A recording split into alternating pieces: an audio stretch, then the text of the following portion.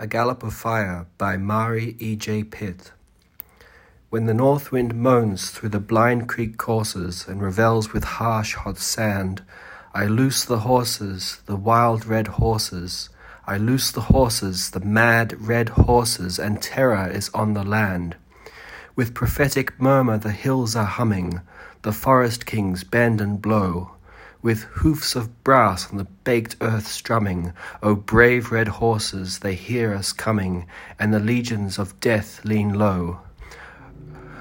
O the wooded heights and the sandy hollow, where the bowls to the axe have rung, though they fly the foreman as flies the swallow, the fierce red horses my horses follow, with flanks to the faint earth flung.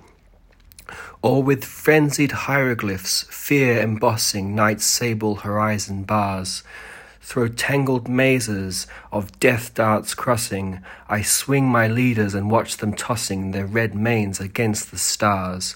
But when the south winds sob in the drowned creek courses and whisper to hard wet sand, I hold the horses, the spent tired horses. I hold the horses, the tired red horses, and silence is on the land. Yea, the south wind sobs among the drowned creek courses, for sorrows no man shall bind.